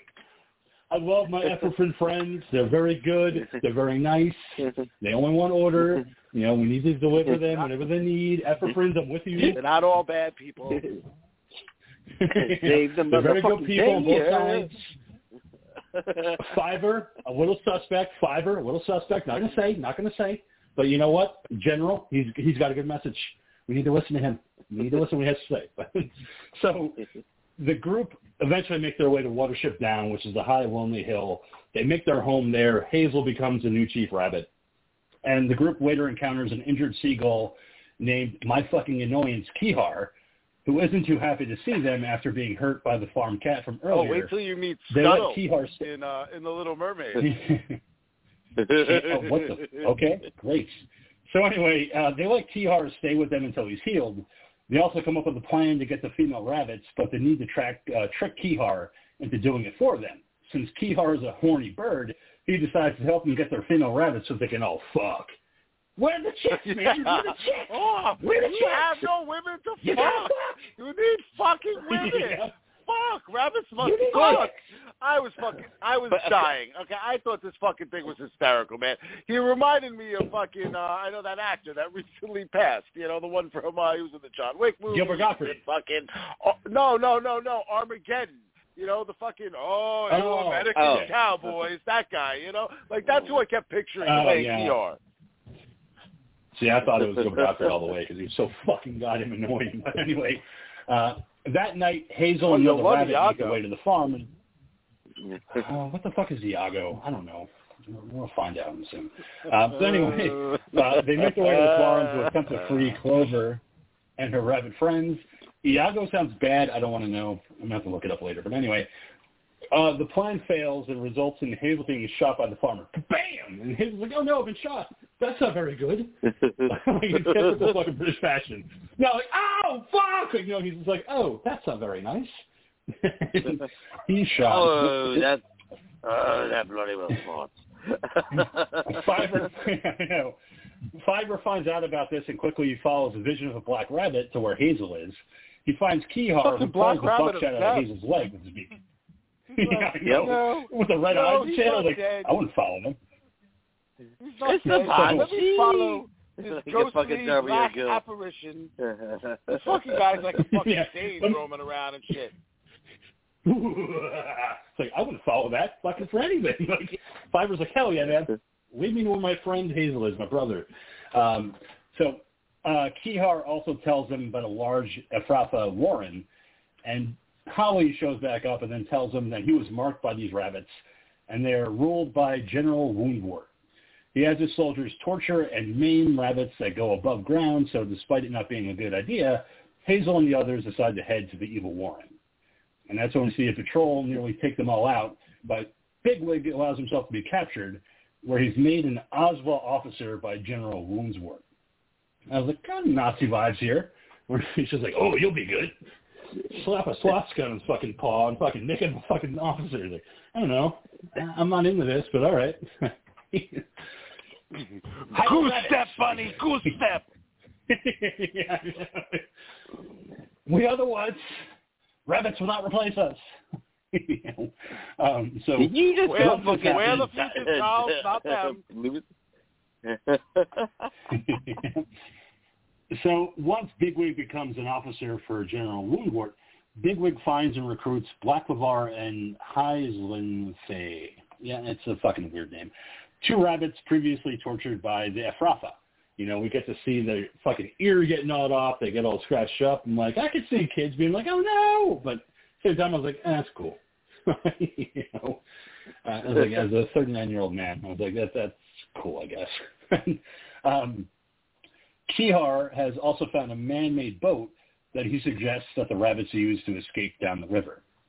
So this is when Bigwig makes a plan for Kihar to meet them at sunset so he can not only guide the rabbits downriver, but also attack the Ephrafa, but unbeknownst to them, an Ephrafa soldier wasn't listening in. So the SS of the rabbits were listening in on this whole conversation, like, oh, yeah, that's what they're going to do. We need to go find them when they're downriver and attack them. So General Woundswort has Bigwig followed, as he doesn't trust him. Bigwig tricks an officer and knocks him out. Woundswort is informed, and he's like, no, you know what? I don't think he knocked him out.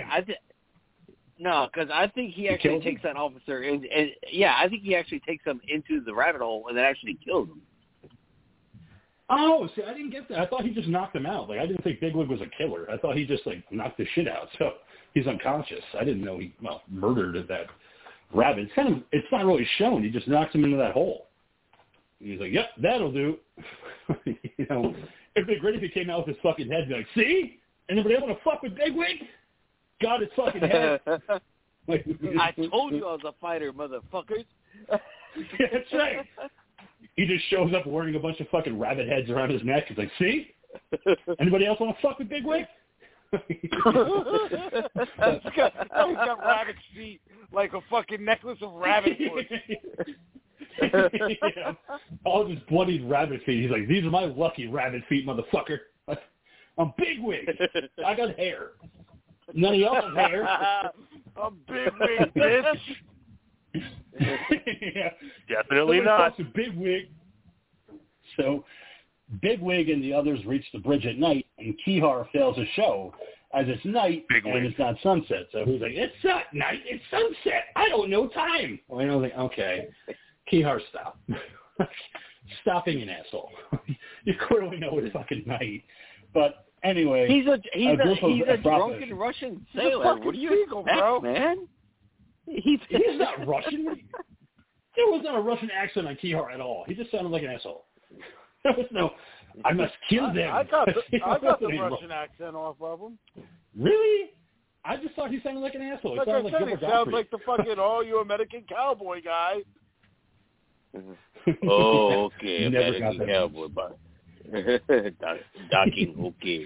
This is how you fix Russian space station. Exactly. Big American cowboys. Big American rabbits. But they're British. But anyway, a group of Afrafa show up, and Kihar swoops down to attack them. General Woundswort arrives and corners Bigwig, ready to have him killed, but he manages to escape onto the boat with his friends.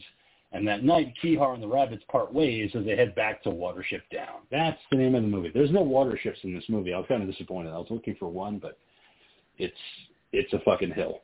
So, you know, I was like, what is the elusive title? Watership Down sounds like a cool fucking title until you find out it's a fucking hill. For what? What is it? What is symbolism for? A fucking lonely hill? Did they fucking hang on? Depressing Watership English Down hill. sounds fucking cool. It sounds like a fucking war movie. Then you're like, oh no, it's a fucking hill that they fucking hang out. It's just the name of the hill. Yeah, that's what I'm saying. It's all it is. It's the name of the hill. Like Watership Down. Like that's a cool fucking name, but it's just a hill. there's, you know, man. I was just expecting something different, but we didn't get there. But anyway, they reach Watership Down, but General Woundswort finds them. The rabbits decide to barricade the Watership Down. Fiverr offers Woundswort peace, but the offer is rejected. Woundsworth wants all deserters to be handed over to him, or Watership Down will be destroyed. Inside the Warren, Fiverr goes into a trance where he sees a dog running around the woods. So Hazel's like, oh shit, I can go back to Nuthanger Farm and free the dog, and they can go after the Efrafans, or the SS, whatever you want to call them. You know, they're not Nuthanger. So it's fine. We just want to say Nuthanger again. That's all that's going on. Was it ever said in the movie? Was Nuthanger ever said in the movie?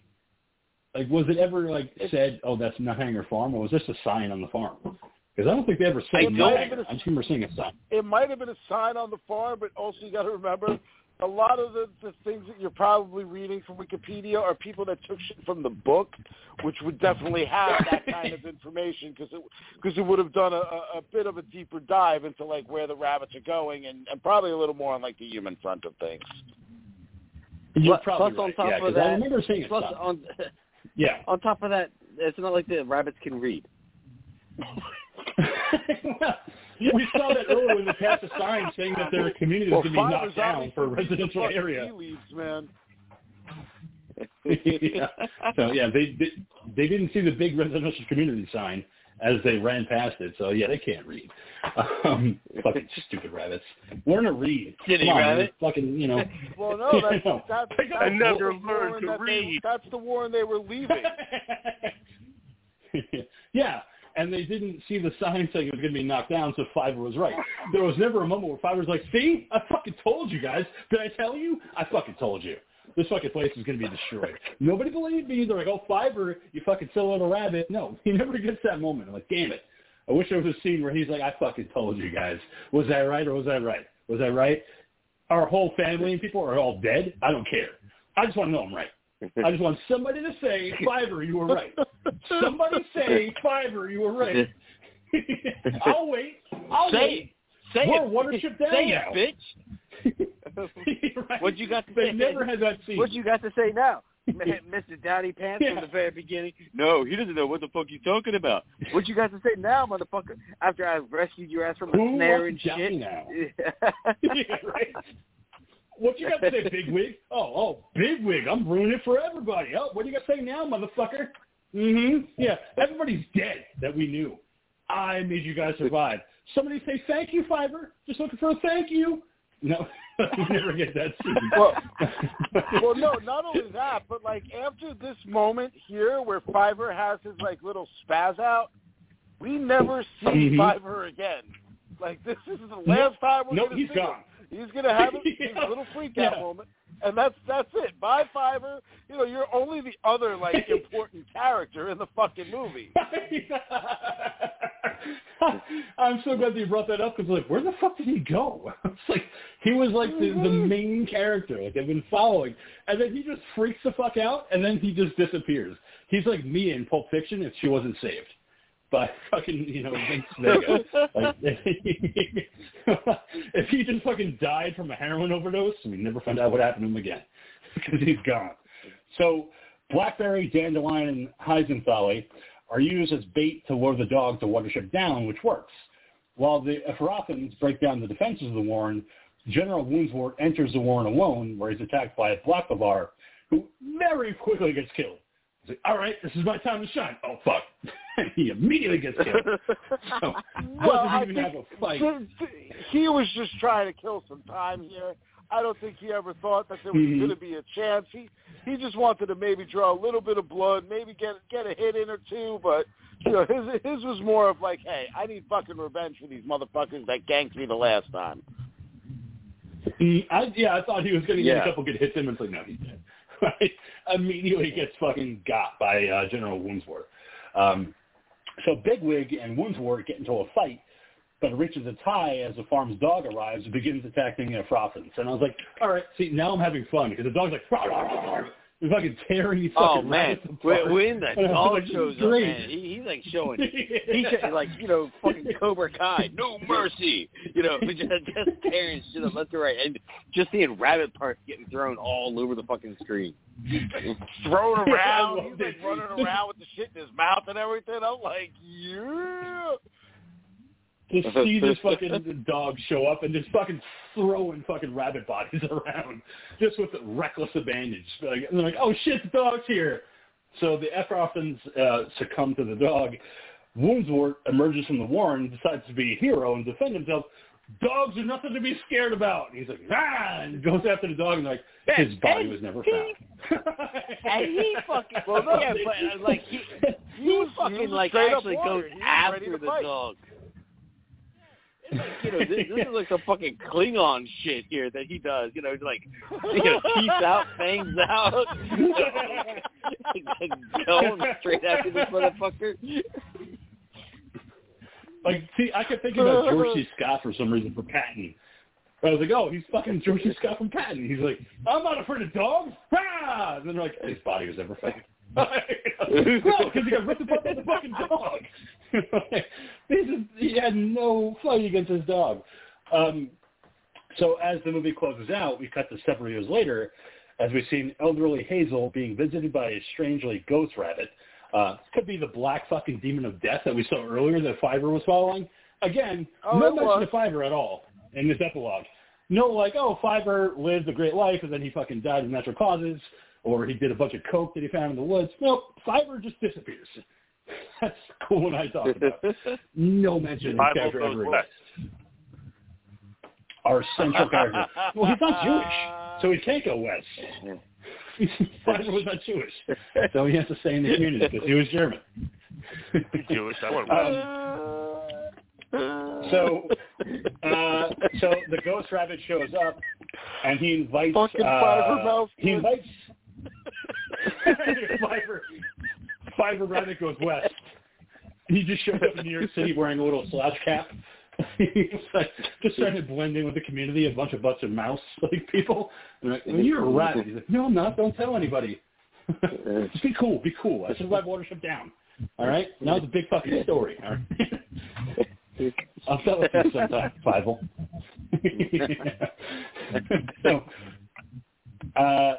So the strange ghost rabbit shows up, who invites Hazel to join his own Alzwa, assuring him of Watership Down perpetual safety. Reassured, Hazel accepts, and then fucking just, he's out. He dies. So his spirit follows the visitor through the woodland and trees toward the sun, which transforms into Frith, and in the afterlife, Frith's parting advice to El Araya is heard once more. The end. So okay. So yeah, sure, it's like I would have been a mess as a kid.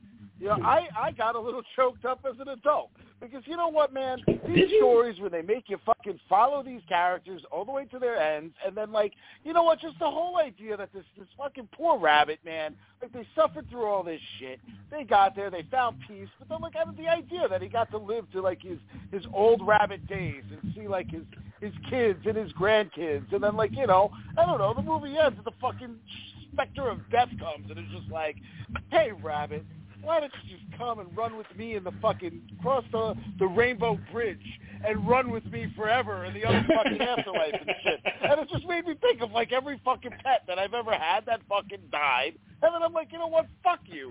Fuck you, movie, for fucking pulling that bullshit on me at the end. Whoa. Wow. Okay. All right. Strong opinion. Yes, and again, though, it's like with these closing fight scenes and all that kind of stuff, again, to watch the trauma of watching all my classmates, you know, going through this and, you know, the dog going around and ripping shit up and tearing stuff up. You know, again, I was enjoying myself because I was watching different cartoons than everyone else, but still. Jerking off the entire time. Yes. Oh, different movie. Still, though, it's like, you know. Put it away, monkey. But, yeah. But to see this as a child in elementary school, you know, again, in the uncaring 80s, you know, who just, you know, yeah. So, again, I reiterate this, you know, for a lot of people growing up, this movie wasn't hard, but it was definitely very, very traumatic to many young children. I mean, I'm sure it was. I like I said, I'm sure it was because it can be heavy, you know, with the blood on the mouth of the rabbits and shit like that. You know, my ex, Crazy, as Monkey knows, is a huge fucking fan of this movie, so I was like, I'm never watching it. She has a weird taste in movies, but considers it one of the greatest movies ever made. I'm like, I doubt that, but you know, it traumatizes kids at a very young age. I mean, I don't know. I didn't really get into those movies as a kid, you know, those animated movies, so I didn't really have a lot of the trauma from these movies. Like, I was busy watching RoboCop in summer school and shit. So, you know, a lot of these animated movies were like, oh, man, that's a traumatizing movie for kids. I never saw it. So, can't really say whether or not it was traumatizing because I never watched it. Because I was unsupervised as a kid, and I got to watch a lot of shit I shouldn't have been watching. But with that being said, Dean, next week it is your pick of the week. What are we talking about? 5-0 Goes West? It is my pick. I love that movie. Of the week. And for my pick of the week, I have decided that from 2011, we're going to watch Megan is Missing. Oh, that really? Okay. Man, I can say nothing about it. So, I do know it very well. But yeah, Megan is Missing. So, cool. So we'll be talking about what happens when you let your teenage daughters go on the internet and talk to whoever they want. Oh, this isn't about an AI doll gone rogue? No, it's not. It's actually about what happens when you have a teenage daughter who wants to have fun and goes on the internet and talks to people she shouldn't have. So think of Strangeland when you watch Megan is Missing. Because that'll give you a good hint as to what this movie is going to be about. Dee Snider's Strangeland, that is. So, interesting pick. I'm looking forward to talking about it. Is there another Strangeland out there? There might be a fucking whimsical animated movie called Strangeland where everybody's like, hey, we're in Strangeland. Whee! Who knows? I mean, you know. we did watch Watership Down, so who knows. But, all right, so that'll be the pick of the Dean for next week. Megan is Missing. So thank you so much, Dean, for joining us on tonight's episode, and we'll see you back here next week. You're welcome, and we'll be here next week for the discussion about my pick. Yes, Megan is Missing. All right. No Mike issues at all this episode. None at all. It was perfect. Everything was crystal clear. I loved it. I mean, no problems whatsoever. Keeping it going. All right. So, Mikey, thank you so much for joining us for our discussion about Watership Down. We'll see you back here next week for Megan is Missing. Where'd she go? We'll find out. Thanks for listening, everybody. Good night. All right. And this was your film pick of the week. Ghoul, we're going to be talking about the Deans next week, but go ahead and sign yourself off. Yeah, go ahead and sign yourself off. All the world. Oh, now it's Mike work. Prince with 1,000 enemies. And when they catch you, they will kill you. But first, they must catch you. Stay scared, everybody. Stay scared. And run, rabbit, run. That was a whole lot of taglines from rabbit. Watership Down. Run, rabbit, run, rabbit. Thank you, Otis Strickland. I love you. Anyway, as always, I'm your old pal, the King of Horror, NGG. Thank you so much for listening to this episode of the show. Hail Satan. Hail yourselves. Hail Odorous. Keep America strong. Watch horror movies. We'll see you back here next week. And we'll find out where that pesky Megan has gone to. Maybe she's with Waldo. Maybe she's with Carmen San Diego. We don't know. But I guarantee you, you're going to be surprised.